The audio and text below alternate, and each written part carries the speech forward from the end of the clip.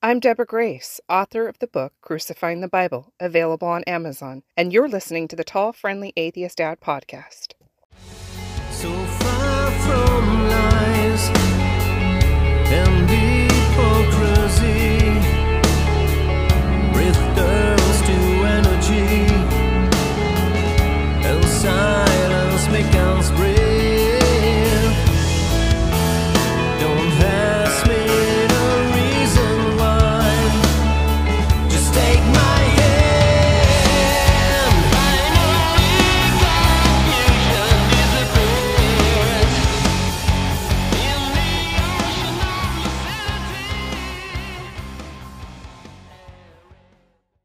Hello, my name is Damien, the Tall, Friendly Atheist Dad, and host of the Tall, Friendly Atheist Dad podcast. Whenever you're listening to this, wherever you are, whatever you happen to be doing, I hope you're doing well, I hope you're safe, and I hope you're feeling fine, because it's a pleasure to have with me right now internationally renowned author of Crucifying the Bible, Deborah Grace. Deborah, welcome. There you go, Deborah, you get the applause. Thank you. You're welcome. Deborah, thank you for joining me for this informal chat particularly about your book, what inspired you to write it, and one of the things that has interested me is the blowback that you've had because of your book. Gosh, it was, let's see, probably going back to just coming out of religion. I was a mess. I was spiraling. I was having bouts of depression, and losing your identity in religion is quite a paradigm shift. It's it's not something to sneeze at. And like, just on that, I had a fundamentalist background myself, though from what I understand, it may not have been as toxic as what you typically find in America. But what I notice about American fundamental evangelicalism is that basically what the leader says goes, and there's no room for dissent, and you are basically the minion of the pastor. They expect the patrons to submit to them. They believe in a hierarchy that doesn't really exist in the Bible and in Christianity in its origins and foundations. Yes, there were judges set up in the wilderness under Moses, but did that necessarily carry over into the New Testament arena? It doesn't appear so. There were 12 men who followed Jesus, and it looks like it followed the template of Ezra in the book of Nehemiah, who, when Ezra read the Torah or the law to everybody, he had a platform that was built so that he could see and over the crowds and be heard. But 13 other men stood on that platform with him. It was, in my opinion, it was a forum of accountability. Okay. And so you kind of see that template in the disciples who were following Jesus, or Yeshua, however you want to take that. But in modern Christianity, in the churches, you don't see 12 or 13 other people on the stage with the pastor. It's just him. And it's a senior pastor and an associate pastor, a worship pastor, and right, youth pastor, and and they all expect the patrons to submit. And those who question, like my husband and I did at 2 separate congregations, were asked to leave for questioning. Right. Okay. If I can ask you, what denominations were you involved? You and your husband involved with? Well, throughout my life, I was in, Pentecostal churches. Oh, yeah. Same here.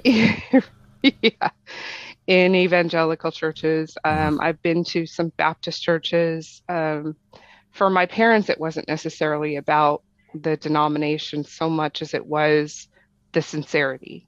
Okay. And my mom was very devout. My dad used to write Christian songs, and we would go to different churches and share Wow. those songs. Wow. Okay. And very folk type songs, but nonetheless very by the book. Hmm. And Surprise. so we went to several churches. My mom ended up converting to Messianic Judaism 14 years before I did, Okay. and I was very interested in it because I had a heart for Israel at the time. I had a heart for the Jewish people and the original Hebrews because we, as children, my mom would read the Bible to us from cover to cover, not just the New Testament. She never Sure. just Okay. focused on the New Testament. So having that background and understanding the full picture, that you can't have the New Testament without the Old. It doesn't make sense. It's disconnected, and um, But so that certainly hasn't stopped people from trying though. Because I correct.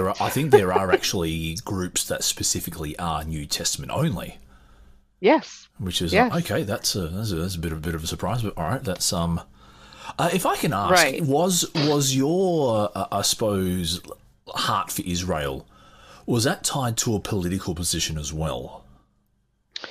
No, Okay. no, but there is a nationalist type of Judeo-Christian mindset in America that I think heightens the religious aspect in the geopolitical world.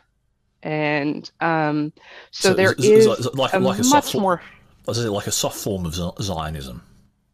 yeah, it truly is. You have a great deal of Christians in the United States who like the International Fellowship of Christians and Jews, very Hmm. big in the United States. Okay.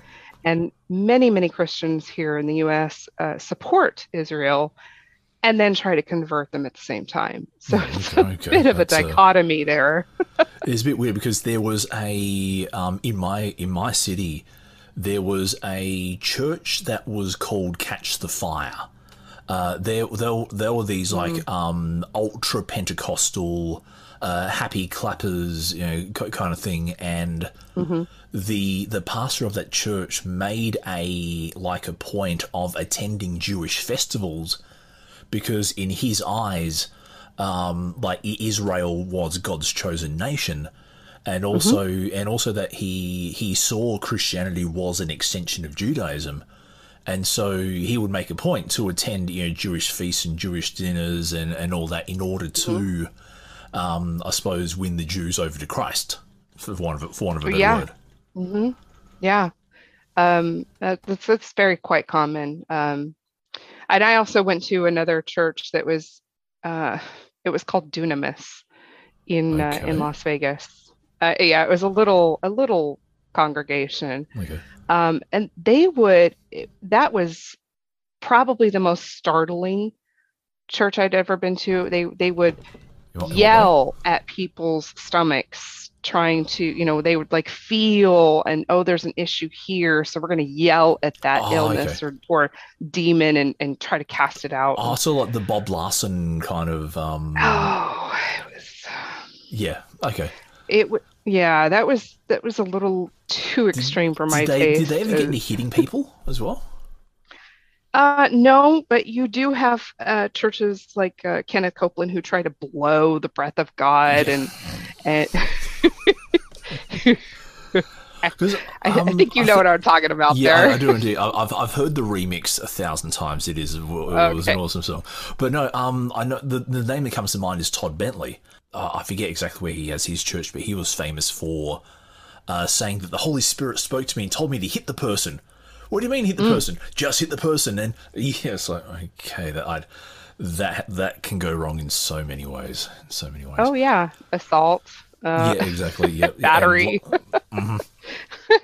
but yeah. However, Uh, it had to fall down at some stage. When did it fall down and why?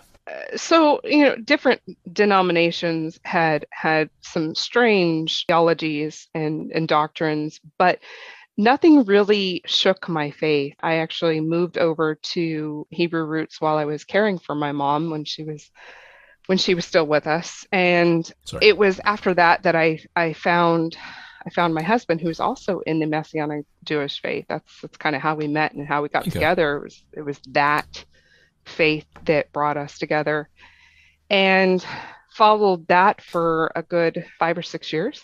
Okay. And then I came across a video that was being ostracized on social media from a gentleman by the name of Scott Shub, and he Okay. has a YouTube channel called Biet Tefillah Productions, very Jewish sounding, It does, yes. BEIT TEFILLAH.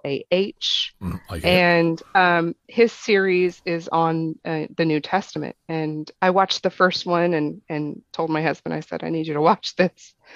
Because if what I'm seeing is true and you don't see it, our whole marriage could be on the line. And Really? he watched the first of the 7 videos. I think there's 8 in there now, but there were 7 back then. And he saw exactly what I was seeing. And he says, I'm done with the New Testament. That's it. And we just about converted to Judaism. But I did my own research after watching that video to verify what he was saying was actually in the Bible. And sure enough, I recognized most of the verses, but I wanted to verify myself.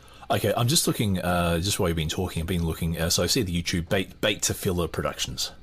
Mm-hmm. And they've got, like their thumbnails look very simple, black and white, no new dispensation, why, update and With praises the to Elohim. Tetragrammaton is on it, I think. The proof The text Messiah. Tetragrammaton. I'm sure there's a I think there's a Tetragrammaton for the Hebrew word of YHWH. the refining of Yisrael, which is okay. Yeah. Mm-hmm. So I found it. Yep. Yeah. So I'll link to that in the notes just for anyone who's Okay. interested. So keep going, Yeah. Deb. So you found this So- Jewish themed criticism of the New Testament. Yeah, he had been Messianic for many, many years. And all of a sudden his videos came out and shocked that area of doctrine and the followers that would like to watch his teachings, shocked them. Really? And he lost a lot of followers. But it was about 4 months later that I had been studying the Old Testament. I'm like, well, wait a minute. If I'm going to vet the New Testament, I have to see if the Old Testament can stand on its own. Mm-hmm. And it didn't. And Really? so Who would've thought? in Who would've the I know. In that my husband and I walked out of religion altogether at the same time. Thank Okay. goodness. And it was a couple years that I went through the process, the grief, the Acceptance. the paradigm shift. Yeah. It is a grief process because you lose friends, you lose your identity, you lose your community and your congregation, even family members, and that is life altering. It's scary. It's just riddled with all kinds of emotion. You feel relieved and you feel angry and you're sad and you're like, who am I now? And so there's a whole change in your life of trying to reinvent yourself. Mm-hmm. And finding your purpose. So So at that stage, did you still believe there was a God? So as I say, like you walked away from religion, but that's not necessarily opposing God himself. Well, I looked at, if the God of the Old Testament, the Hebrew Bible, is not true, just at a cursory glance at other religions, like they're all doing the same thing. They're all following the same fallacies of circular reasoning and reification and anecdotal evidence and, on and on and on. I was like, how can you trust any of them? If God really wants to prove himself to me, then he should do that personally to me. And so I went on a spiritual journey through some, I guess you could call it paganism, and the negative connotation that people have put on paganism is really quite sad. Yes, But and I think kind of it goes back to the satanic panic of the 1980s. Sure. Where, oh my God, this is new and freaky, and why The all the new dark age. symbols, and what's with the goats? Right.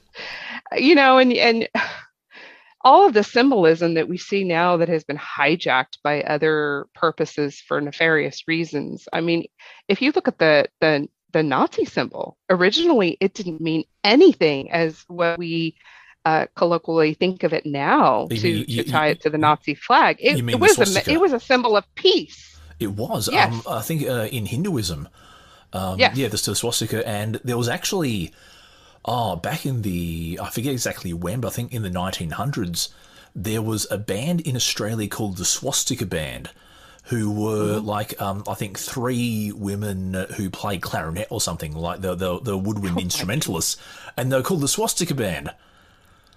And like back then, it had like an innocent meaning, actually more of a positive meaning, in that the swastika is a form of a cross. Right. And that brings so many questions to what is, but I'm not going to even go there. Politically, that's off topic, but it does raise many, many questions. So then what then turned you from a non-religionist into a atheist?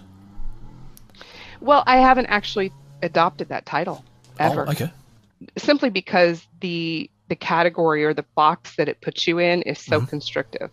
Really? And many Christians see that as a negative connotation. Like, oh, so you just want to go kill people and eat babies? I'm like, Yes. What? The amount of times I've heard that, survival of the fittest means kill everybody you don't like. Right? I'm like, no, I've literally not changed the way I live from being in religion to out of religion, except I don't believe. I am not convinced. So for all intents and purposes, the definition of my current thought processes would fall into the definition of atheism. But I don't actually take the title. Okay, no, that's fair. I call myself a skeptic, and I don't want to put Christians off. I want to have the debate with them. I want to have that conversation and tell me why you believe, and how is that a good pathway to truth if you're not thinking critically at your own scriptures. And tell me why I'm wrong. Right. As well. That's an interesting conversation. Yeah. Because I noticed that you do make a lot of appearances on atheist-themed or secular-themed shows and podcasts and YouTube. Have you been on Christian-themed productions as well? No. Unfortunately, nobody's ever taken me up on that. I've asked a few people. I had somebody on Facebook who was like, I'll debate you. Let's have this conversation. I used to be a pastor, and here's my phone number. Call me. And I'm like, I don't just randomly call people from my personal phone to have a conversation. I have a Discord channel. We can open that up and we can have this conversation there. And they're like, no, you're just trying to run away. And I said, okay, you know what? I will call you, but I'm going to call you from my husband's phone and he'll moderate. And the guy wouldn't pick up his phone. He would not pick up his phone. That sounds creepy as heck, because I've had a couple of people give me phone numbers as well, and I say, look, no, I'll give you my Zoom link, and you can jump in on Zoom, and we'll turn our cameras off, and we'll have a discussion there. And I promise I won't record. Right. You can see on the screen that if I'm recording or not. So I'm not trying to catch you out, but it's it is okay. If you do get onto any Christian themed shows, or even like just theism in general, I'd love to know and see how the comparative arguments stack up. Yeah. I'm not opposed to having the debates. It's a matter of, are you going to stick to the scriptures, or are you going to run off on a tangent on morality or ontology, which is not where that's not where I'm not going to talk about evolution. I'm not going to talk about why does God need blood? That's trying to divine the thoughts of God outside of scripture is not. Let's stick to what the scripture said, because that's what God said. How we'll know him is in there, and it's not too hard. So let's stick to what's in there. Though that doesn't stop organizations like AIG or whoever acting as if they do speak for God. And that annoys me no end.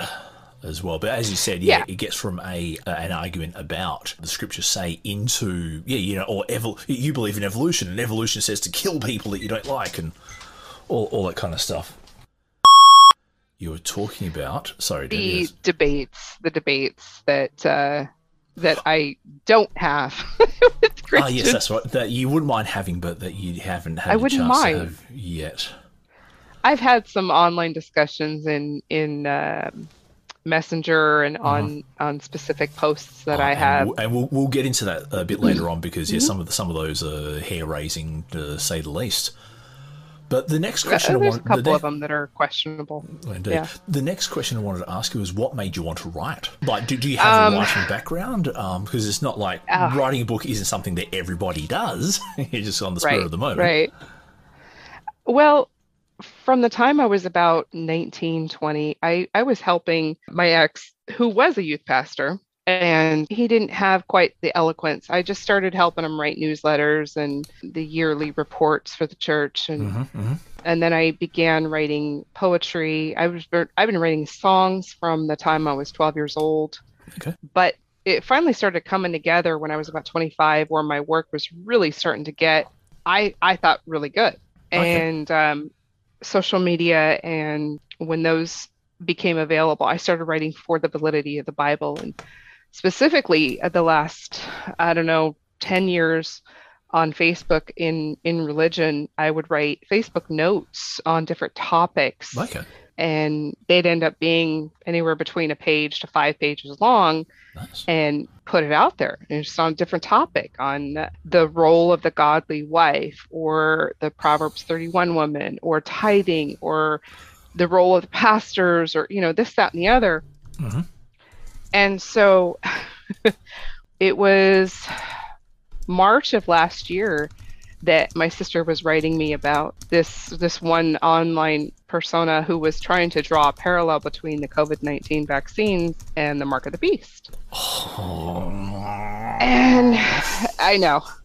So I started writing a response, and I was trying to, because she knew I was out of religion by that point. Yep.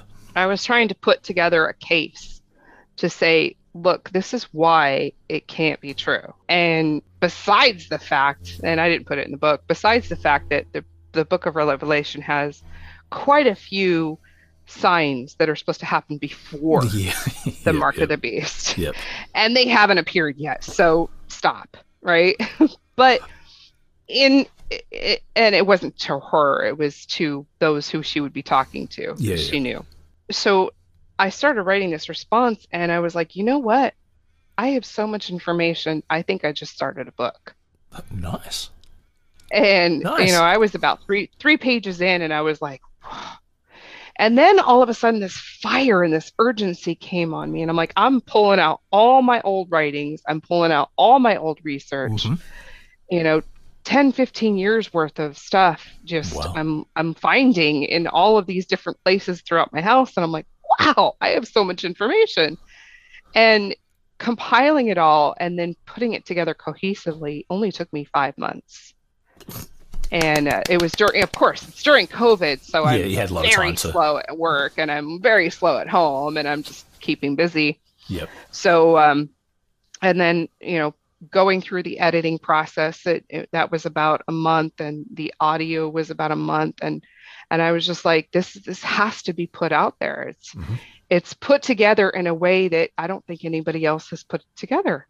And having a female voice that is this strong with this many heavy arguments against the validity of the Bible is powerful. Yep. And it speaks a message that needs to be in that arena. So I went to work, and just as it was getting done and edited and worked, no, it was before that, I started watching debates online, because I was like, does anybody else have some of these arguments that I have? No, I didn't. I still to this day haven't found some of the arguments in the atheist debate community that I have brought to the table. There's a few really big ones, but I didn't read anybody else's work before putting together the book, because I didn't want to be influenced. Okay. I didn't want it to look like I was pulling or plagiarizing anybody else's work. I have a few quotes in there, and I give credit, but It Yep. was that's the reason I was like, you know what? I need to correct those wrongs of that many years that I had out there trying to convert other people. No, I'm so glad you did because obviously we wouldn't be chatting today. So you basically put your manuscript together. So what I want to go through now is the actual publishing, the process from you getting the text together to getting the book on sale Right. and getting it printed and getting the cover and signing your contracts and all that kind of stuff. I was querying for a few months and I was reading through different author pages and trying to find out what are the pros and cons of going with, a publisher versus Self-publishing. self-publishing. Mhm. And I came across people who had been querying for 10 years. And I was like, oh no, I'm not doing that. And I know my book is so controversial. And I Mhm. went to a couple of publishers who have published some very controversial work, Yep. but there's still some I haven't heard back from even now. And That's their like, loss. right, right. So I got a couple of no's and I was just like, I'm just going to go ahead and do this myself. And so I found my own editor. I found Okay. the artwork from Mario Lompek. I think I'm saying his name right. I believe he's in Italy because there was a big time change trying to communicate. Yep. Just like with us. Just like with us. Yeah. And his work is fantastic. He's done thousands of covers and very, very well done. And I gave him the picture of what I wanted, a kind of a scope of work. Yep. And he almost completely nailed it on the head. I was just like, this, yes, Yeah. this. Yep. And my husband was like, we're doing this all the way. We're going big. We're going home. Yeah. And, Because that cover is very striking. That's it's not only just but it's detailed as well. Like you mentioned before, just before we started recording, how like there's the ball that has chains around it pulling out the crucifix, and like you have to actually really look to see that. So okay, that's good. That's yeah. Yeah, I wanted it to be subtle enough but strong enough to really clearly communicate the message that, that golden calf is all grown up, causing mayhem and pulling down the New Testament cross. Because obviously the first part of my journey was finding out that the Old Testament does not support the New Testament. Well, it does if you mangle and decontextualize and ignore the sin sacrifice laws. yeah, there's an idea, and so we'll get into those in a sec. We'll just finish up your about your publishing process because I think there's a lot in your head I want to get out. But yeah, so you found your artist for the front cover. Yes, he was absolutely just brilliant. Going back and forth. I wanted to make sure there wasn't any red in the cover because that can be a little off-putting and a little morbid or Morose. dark, a little macabre, and I just didn't want that coming across that way. I wanted it to have the old parchment coloring to it. Yep. So it all came together perfectly. I was very pleased with the cover. Yes, you should. You both should be. That's very. Thank you. The editing process took about a month, maybe a month and a half. And she did just a fantastic job making sure that it was formatted properly for the paperback and Kindle. So she did both of those for me. And that was awesome. No worries. So you've gone through a publishing house? I have not. I did that self-published. Really? Even I printing? also, yeah. Really? Well, I went through Amazon and they have a KDP. Yeah, KDP publishing. Okay. Yeah, you submit, they print and ship on demand. Okay. And then finding the audio voice for it, because I didn't read my own book. I went and found the most professional sounding voice that it was female voice that was disarming. And she has a very soothing voice. And I needed that for the heaviness of the topic. Yeah. It's not You know, It's not bedtime reading. it's raw. It's raw, and I Yep. needed it to be a little bit balanced by her soft voice. Nice. And so Nice. she's very eloquent in presenting the information. I was so happy with her. No, good. That's um No, if I can ask, why haven't you gone with the like Apple Books or Google Books, or is that in the pipeline? Or I mean, I could probably go with them eventually, but as far as I know, um, I don't know that I can with the Amazon contract now that I'm thinking about it. I'm okay. pretty sure Amazon has a clause in the contract that prevents me from publishing Okay. elsewhere.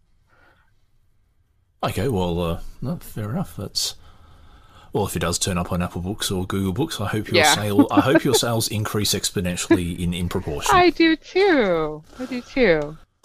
But No, I wish I had been picked up. A matter of fact, I called the Freedom from Religion Foundation, and yep. Annie Laurie Gaylor was just back in the office after COVID. She was just in there trying to see how quickly they could open up again. And Oh. she answered the phone. Oh. And Okay. I was honored to speak with her for about 10 or 15 minutes. Nice. And she recommended a specific publishing house, which I submitted to, but they didn't go with me. So Oh. But yeah, I was just like, I'm not going to go through a couple of years of this. I think this needs to be out there. The sooner the better. okay. So I went ahead and just did a self-publishing. No. Well, congratulations, And Deborah. I think you've done a good as job. far as I know, the publishing through Amazon, while I don't get the opportunity to have my books in like Barnes and Noble and places like that, the brick and mortar stores, Hmm. I do have a higher percentage than if I went with a publisher. Okay. Oh well. Good. That's So that is good. no, fair enough. What I wanted to do now was actually go through some of the reasons that the apologetics don't stand up. Hmm. So Okay. what are some of the most obvious from your perspective? What are some of the most obvious low hanging fruit kind of like easy knockdowns that you think that the New Testament doesn't stand? Um, for me, when I was going through my own research after watching those videos, the stark realization was um, I was looking at the crucifix and I was like, Hmm. okay, so Jesus claims that he's a sin sacrifice. But Yep. what are the sin sacrifice laws? Let's look at I think that part of it was no because, humans. well, it's not specifically mentioned as a sin sacrifice law that you shall not do this, as Okay. it's all you shall do this. Okay. But there are several places within the Old Testament, within the first the Torah, the law, Hmm. that prohibits offering your children to Molech or Yep. passing them through fire Hmm. or and it also says that the man who is hanged is cursed of God. Yep. So that's a big one right there. But the actual sin sacrifice laws talk about being that the animal shall be killed quickly. It shall be drained of all its blood. Yep. The blood shall be drained out at the base of the altar. The altar is to be consecrated and anointed, but the sin sacrifice shall not be anointed. Um, it shall not be mutilated in any way. And Hmm. Jesus was circumcised Yep. and beaten. Yep. And Not killed quickly either. those who handle those who handle the sin sacrifice shall be Levitical priests who are consecrated specifically for handling sin sacrifice laws. And I don't think the Romans were Levitical priests, Right. strangely enough. So on and on and on, I'm reading through all these laws, and it's like not a single one is followed in the crucifix, not one. And most Christians are out there saying Jesus followed the law perfectly, so we don't have to. No, he didn't. Not even his crucifixion followed the law. And how can a sin sacrifice violation be an atonement for sin? the thing that offends God is the thing that pleases God now. It's like something doesn't quite make sense. It's so in your face. For me, that was the biggest, huge wake up call going, what? Mm-hmm. No way. No way. Does this, not in any way, shape, or form, does this follow? It's not totally non sequitur to what you're trying to claim. Uh-huh. Well, this is something that I found in my personal journey out of fundamentalism as well. Was that I just got this impression that Christianity is I suppose, a myopic rewrite of Judaism. Mm.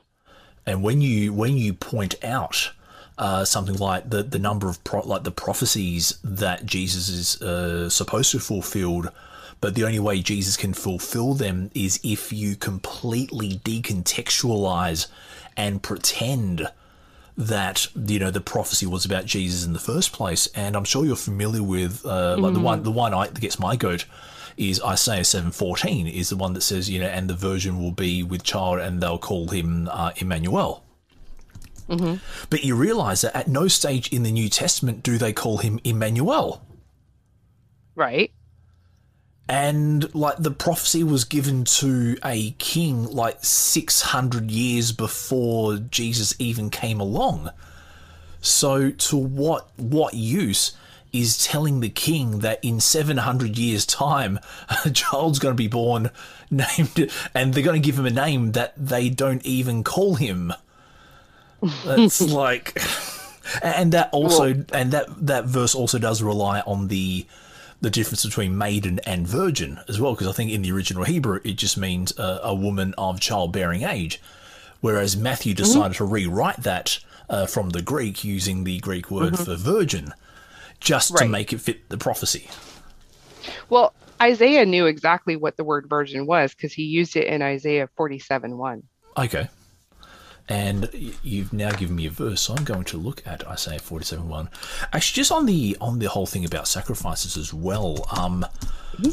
There was a story, I forget, I think it's either 1st or 2nd Samuel, where there was a famine on the land, and David, basically for God to take the famine away, David had to sacrifice the sons of Saul to appease the Gibeonites.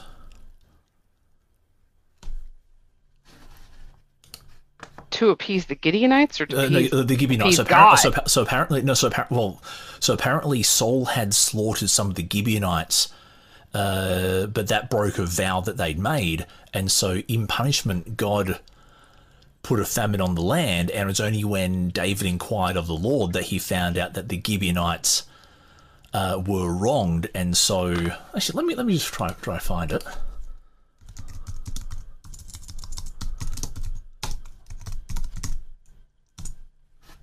Let me try and find it.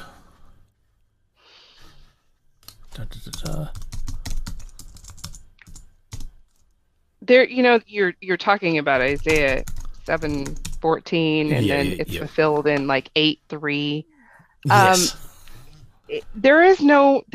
God never talks about a prophecy being doubled or being used twice. Okay. In the Old Testament, in the Hebrew Scriptures, you don't find a single place where God says, "Oh yeah, and this is going to be used twice." Or it has a double meaning. Right. Like I said before, the entire New Testament is ad hoc rationalization. There's and it's presupposing too. So you're actually begging the question to say, well, Jesus is the fulfillment of the promised Messiah, and he is because of this. It's a presuppositional ad hoc rationalization. It's very it's a mind control tactic. Well, that's to throw those words in there and those made up terms, and then to say that prophecy, and then to say that you're reading it wrong because it's just because your heart is hardened because you don't believe. Your sin has reached its measure or something like that. Right. You don't have the Holy Spirit Oh, God, to that's... help you discern these scriptures. Yeah, yeah. I'm sorry, but there again is another fallacy. It's a reification fallacy when you're trying to say the Holy Spirit does X, Well, Y, Z. actually, you mentioned before, and I forgot to ask you then, what do you mean by a reification fallacy? Just for those who may not quite understand what that means. Well, it's basically saying that something that cannot be proven, that doesn't cannot be measured, you can't see it, you can't taste it, can't smell it. People say you can feel it, but Oh, yeah, yeah. biology will tell you that certain sounds can cause chills. Yeah. So how right? So to say that the Holy Spirit, this invisible thing, does something is is called a reification fallacy. It's And tells you you're specific saying it does things. something, but right. It manifests in a way that can't be proven or measured. Oh, yeah, yeah. You're just saying something kind of keep out of you your butt. to keep you comfortable in your theology. Right, right. That's it. Now, so this verse I was looking for, 2 Samuel 21. During the reign of David, there was a famine for 3 consecutive years, so David sought the face of the Lord. The Lord said, it is on account of Saul and his blood-stained house, it is because he put the Gibeonites to death. And then, where was it? Yeah, so basically, so the whole passage from 2 Samuel 21, 1 verse through to 14. And basically, God only takes the famine off the land once David kills the remaining sons of Saul. Okay. So I just find, like, when Christians tell me that God isn't into human sacrifice, well, hold on, here he was into human sacrifice. And yet we have, let's see, Exodus 32:33, Deuteronomy 24:16, Yep. 2 Chronicles 25:4, Oh, Psalm 49:7, Jeremiah 31:30, and Ezekiel 18:4 and 18:20, all of the which say that a man who sins shall die for his own sin. Okay. And no one else can die for the sins of the other person. So when you talk about God, the argument can be made on both sides of the fence. Yep. You can say that God isn't into sacrifice, but he is. And it's like, well, which is it? Well, you can make that argument on both sides of almost every topic in the Bible. And this is, I think, this is the point: is that the fact that you can have any position and find enough verses to back that position up. Right. Most of the time, though, the Christian apologist is using one or two and not filling in the entire context. That's where I have that's where my rub is. It's like, well, wait a minute, you say this, but and oftentimes they're pulling from scriptures out of Psalms, which is a book of songs. The word Psalms literally means song. Yep. And it's not part of the law and it's not part of the prophets. Or you're pulling from the New Testament to prove a New Testament narrative, which is circular reasoning. Indeed, another yes. fallacy. Yep. So for me, I had to go back to the foundation of the entire Bible, quote unquote, and say, okay, wait a minute. The authority in the scriptures, according to any biblical scholar worth his salt or her salt, is going to be the law and the prophets. So what do the law and the prophets say? And where is that, and many of the laws in the Old Testament say, and this is a law forever, and this is an eternal covenant, and this is for all generations and all your dwellings. So what does that say? Because that's going to be the authority. That's going to be the plumb line. So that's what I pulled from, and that's where I tried to make my case in this anti-missionary book that I wrote. More anti-missionary, counter-apologetics, whatever you want to call it. Right. But yeah, and that's kind of, as I said before, that's kind of what turned me off Christianity, was just when I realized that, they were just selectively borrowing certain certain Old Testament passages, certain Greek Old Testament passages, and then acting as if that was what God meant all along. Like for me, I cannot find anywhere in the Old Testament where God says, hey, I'm going to have a son. You know, this is my son. I'm going to call him this. And, you know, it's like every verse given to me in the debates I have that say, oh, this verse is about Jesus. This is where God, you know, okay, so tell me where God specifically said that he's going to have a son. Oh, he doesn't say that. He had to hide it so that Satan wouldn't ruin his plans. Okay. All right. I'm leaving. Thank you. Yep. At the door, like just really, really bad stuff like that, or you know, or like they'll pull something from Psalms or from Proverbs. I think there was a verse in Proverbs that someone said, you know, what will you say to the Son of the Most High, or something like half a verse like that, and that's taken as Jesus by name, rank, and social security number. Right. Well, my favorite probably is from 1 Corinthians 15, 3-4, and it says, according to the scriptures. Oh. What scriptures? What scriptures does that pull from? Because it pulls out of thin air. There is not a single Old Testament prophecy. There's not a single Old Testament scripture in the Hebrew Bible that talks about that a Messiah would die, be buried, and be resurrected on the third day, or not on the third day. It doesn't say that anywhere in the Hebrew Bible in the Old Testament. And then you talked about that the Christians selectively, you know, sharpshoot out of this, you know, this, and this. Yep. More than that, it's when you hear people talk about the Septuagint, and that came after. Yes. That, so just to clarify, when was the Septuagint written? Oh gosh. But it was basically around the time of Daniel, like in that post-exile period, but before the Romans took over, is my understanding of when the. Yeah, I would defer to you because I haven't looked at that in a long time, so I couldn't give. Okay, but basically, just to clarify for anyone who's listening, so the Septuagint is the Greek translation of the Old Testament, right? And given so it's taking Greek, that as a higher authority than the original Hebrew, to me, is so disingenuous. Well, but given that there are people who say that the vaccines are the mark of the beast, you know, it seems that people will pull anything out of their backside to make a make a specious case.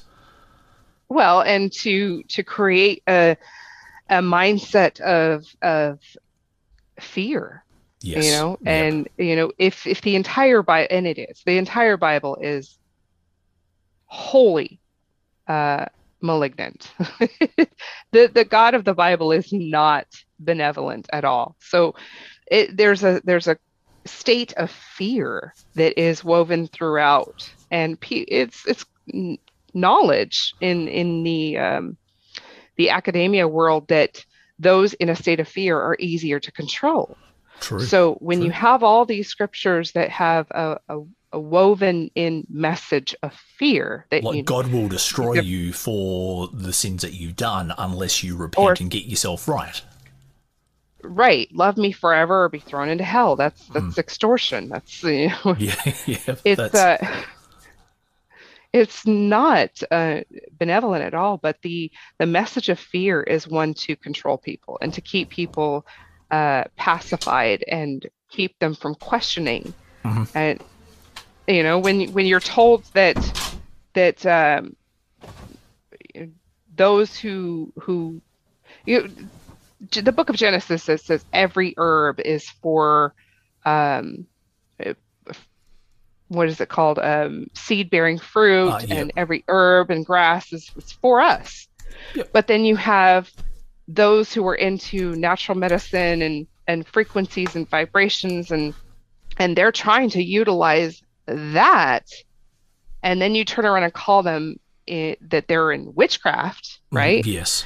It's very common in the days of the Salem witch trials, and you know, when you turn around and you paint those practices in people's personal lives as one who's in witchcraft, you're not looking at the full spectrum of what's available. No, And it becomes a political control. it's myopic. Yes. Yes, and it's a fear and a mind control tactic that you can't lean on your own understanding. Well, I thought you gave me my brain. Yeah, that's it's sort of like the old meme I read somewhere. Like it's a cartoon picture of God that says, you know, I gave you free will, so use it exactly as I told you to. Or I'm going to burn you in hell forever. Yeah. Yeah, something like that. Actually, it's just interesting you mentioned the Salem witch trials as well. That seems to be one of those things that gets swept under the rug a little bit. But you know, this is like the people who did that were the Puritans. They were the ones who believed that they were living in right standing with God, and were, you know, following Him as wholeheartedly as they could. And they believed, according to this one verse that says, "You shall not let a witch live." And then, you know, because they're in a new country, in new environments, and things aren't quite working out. Well, hold on. If we're God's people and things aren't working out, then that must mean the devil is at work. And sometimes I feel sorry for Satan, because he gets lumped with all this bad stuff that happens. You know, if your flight's delayed, if you're sick, if there's something unexplainable that's happened that you can't think of a reason, it must be Satan. And that's probably one of the other things that drove me away from the Christianity as well, was anything bad, that must be Satan. That's it. There's no logic behind it. It's just if you're trying to do God's work and something bad happens, good old Satan. Yeah, there's not a single Old Testament scripture that says the devil made me do it. No, it's not there. But the interesting thing that you bring up, the suffer not a witch to live, right? If they had been truly following the Bible in its contextual, don't say the C all word. of it, right?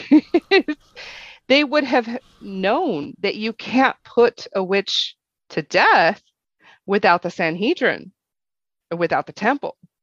And they didn't follow that. And you had to have there was a whole process that should have been followed per the Old Testament laws that are not being followed right now. There's a lot of laws in the Old Testament that aren't being followed now, even in Israel, because there is no temple and there is no Sanhedrin. Okay. So they took great liberty to scapegoat the witches and kill them just because and guess what gender most of those people tortured and executed were?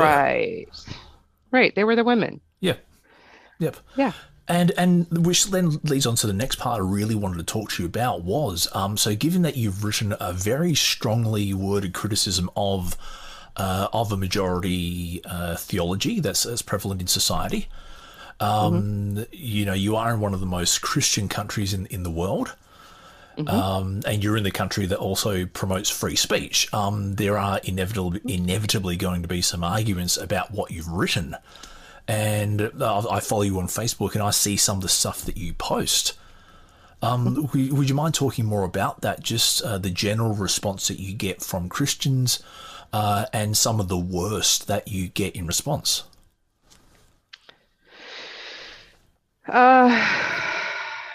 Yeah. Well, there's no secret that the Christian communities significantly devalue women and put them in a lower class. They will claim that no, that doesn't happen, but it does. Especially when you get just the word that came to me was complementarianism as well, which is where men and women are different, but they're supposed to complement each other. Not so of course the men are higher, but the men can't be that without the women. Right. Kind of thing. Yeah, there's not an equal value of women in the religious community. There just isn't. It's even in the churches that I grew up in, it wasn't widely accepted for a woman to work outside the home or seek for higher education.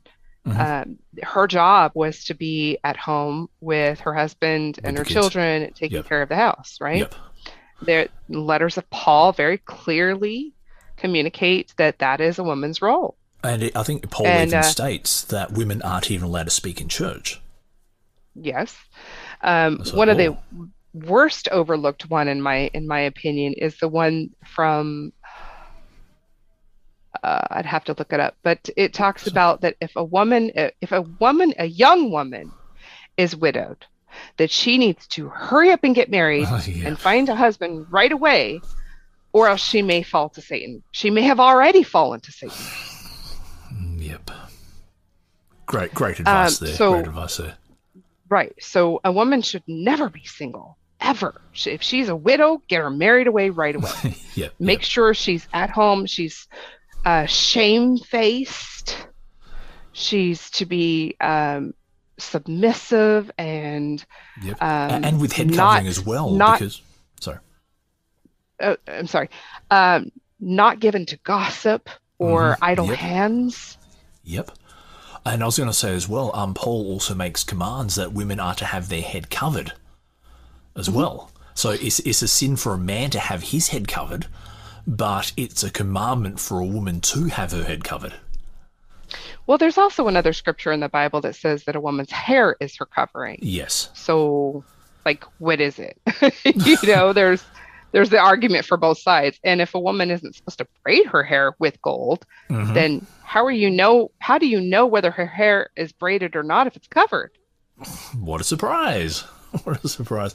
But no, Oh. I'm just looking through your one of your Facebook posts. There was a Facebook post that you wrote that says, "Do you need your child's dog to die in order to forgive your child?"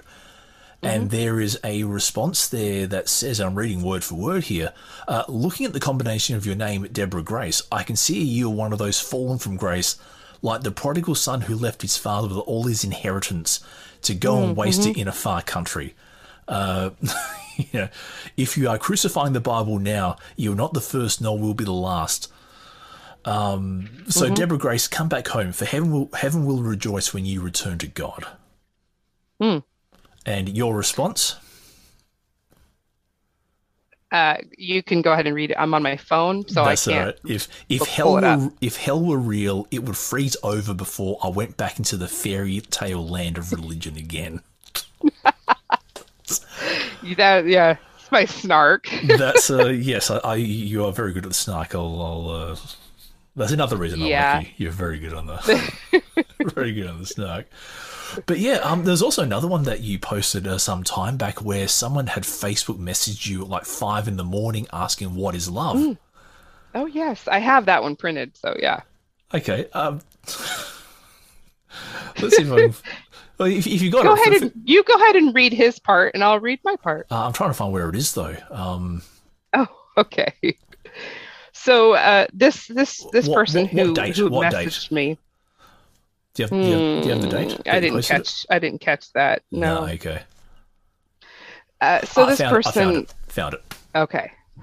What's your definition of love? What my husband and I have: unforced, reciprocal, and caring. No, it's one word. Then why ask? To see if you knew. Oh, goody! I always wanted a pop quiz at 5:30 a.m. You responded. Yeah, my bad. Oh, people. Yeah, so he goes on, he says, let me know when you know the word. I said, the bird is the word. He says, no. When you know love, you will know the word, period. And that's when I blocked him. Good idea. Good idea. You were also mentioning to me before that you, because of all this, you're now. I don't know if you're comfortable talking about it, but you've kind of you've rejigged. You've got a new process for how you vet your Facebook contacts now as well.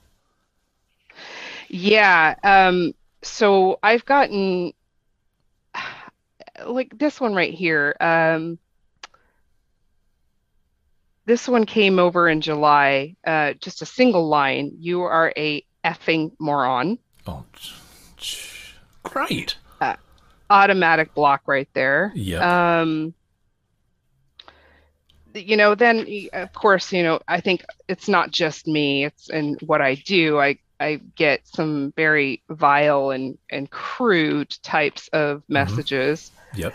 Um, I've gotten a you look beautiful. Oh, this one was from a guy who is a pastor Oh, yes. in Kenya, I think, uh, he says, "Have my video for appreciating my comment. I love you, Agape." And he sent a video, and I watched the video, Yeah. and I'm not going to disparage his singing voice, but Okay.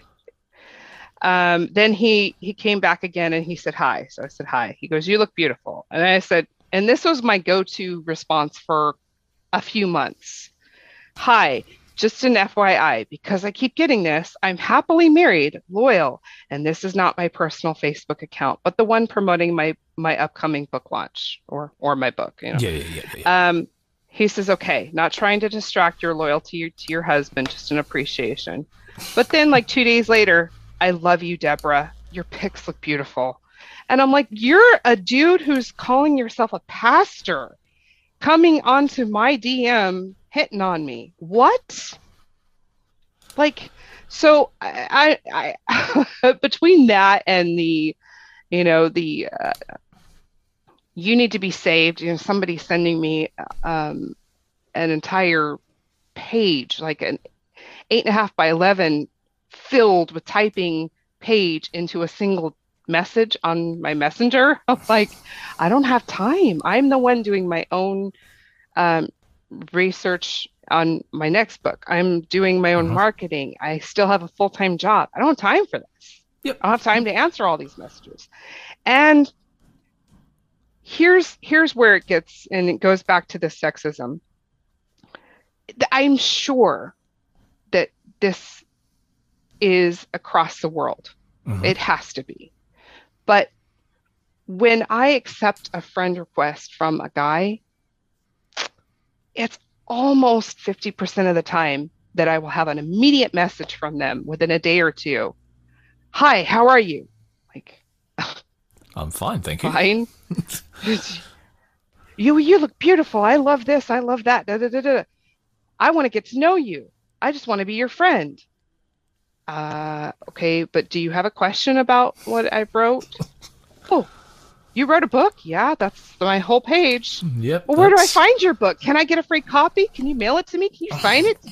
On and on and on and on. Yeah. And it's like, I appreciate, and that, these are the people who are buying my book. But I have a hard time when it's like, I can accept 100 women friend requests and not one of them will instant message me. It's just the guys. And it doesn't matter where they're from in the world. It doesn't matter what race or nationality or status in life. It's like, oh my gosh, we don't want that. I'm hoping that I'm speaking for like 99% of the women. Yep. We don't want that. We don't need it. We don't have time for it. I Yep. clearly in my bio say I'm married with a ring, just to make it clear. Yep. Relevant DMs only. Yeah. I've changed my process. So first, if I go through the person's profile, like I go through it. I go to their about. I go to make sure that they are actually posting stuff. It's not they're Mutual not friends as tagged well and everything. stuff like that. Yeah. There's mutual friends. You have some information about yourself. You don't. They're not just posting nature pictures. You're not. This is a real person. Okay. Then I go to their messenger, and I block the messenger feature, and then I go and accept them.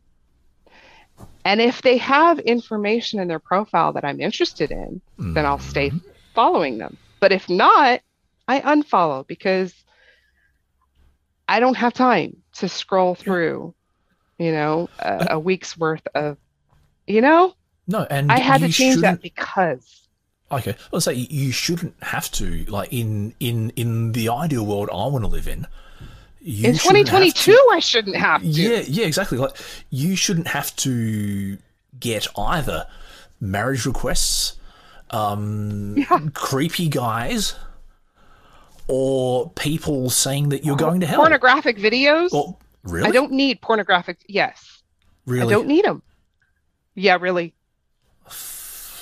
Wow. Okay. Wow. Is all I can say. Yep. But I know it's not just me either. I've seen plenty of the women that I am associated with in not only just this community, but in the Facebook world, people I don't really know all that well. Women are complaining all the time about this, and it's so sad that women Yes. have been so devalued, not just by religion, but just by this general Zeitgeist. dark cloud of of how have we gone backwards? Because one of the first religions known on this planet was one of worshiping women. Really? And it was a pregnant woman statue, just the torso. A pregnant woman torso was the first and oldest, found all over the world, not just in one general area.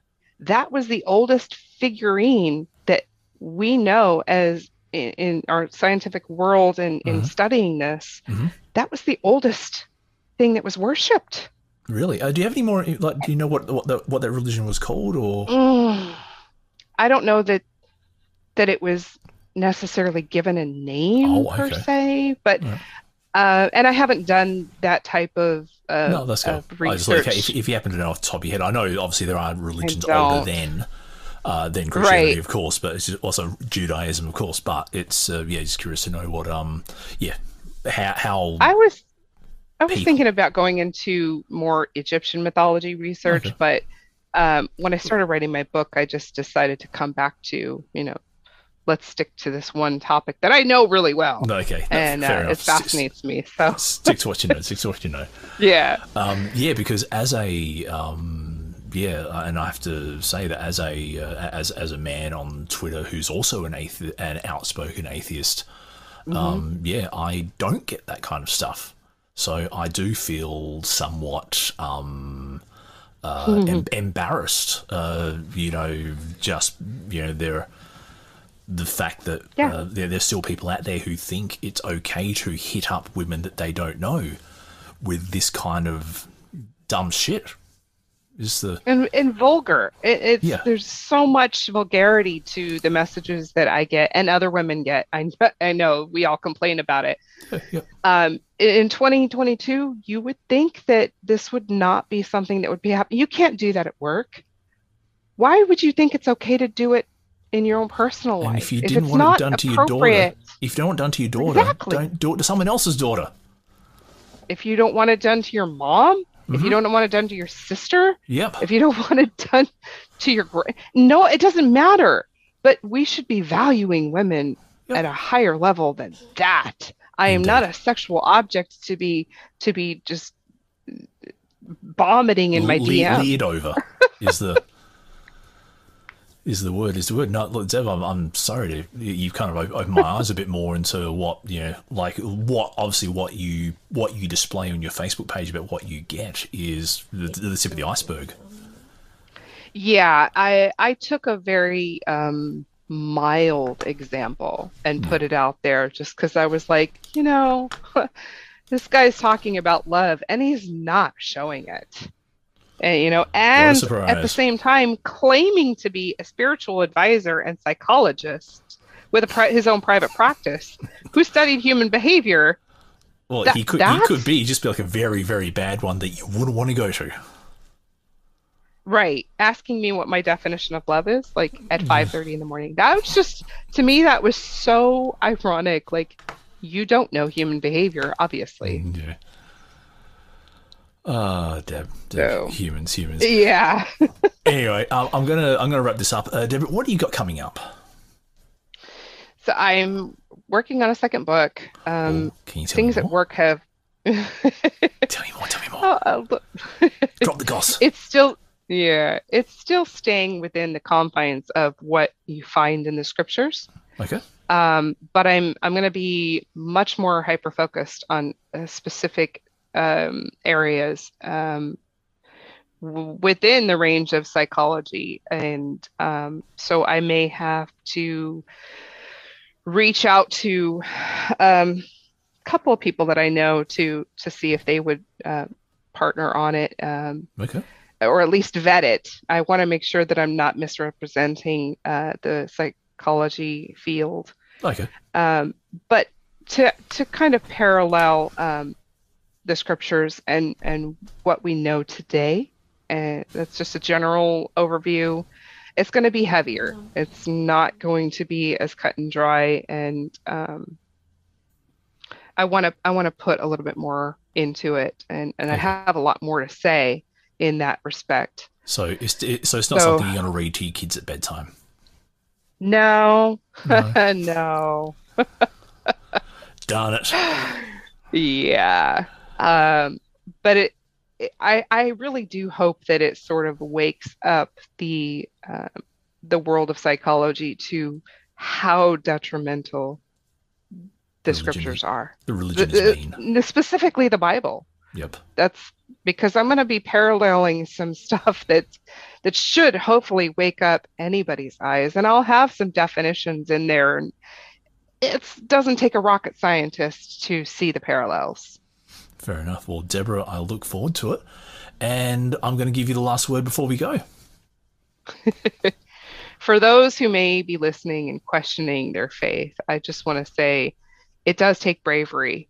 But if you are willing to be honest with yourself and look at the scriptures critically and take a look at why would you believe in something that cannot be proven? If you're willing to be honest and step out on that, then you are a badass. Deborah Grace, author of Crucifying the Bible, thank you very much. Thank you.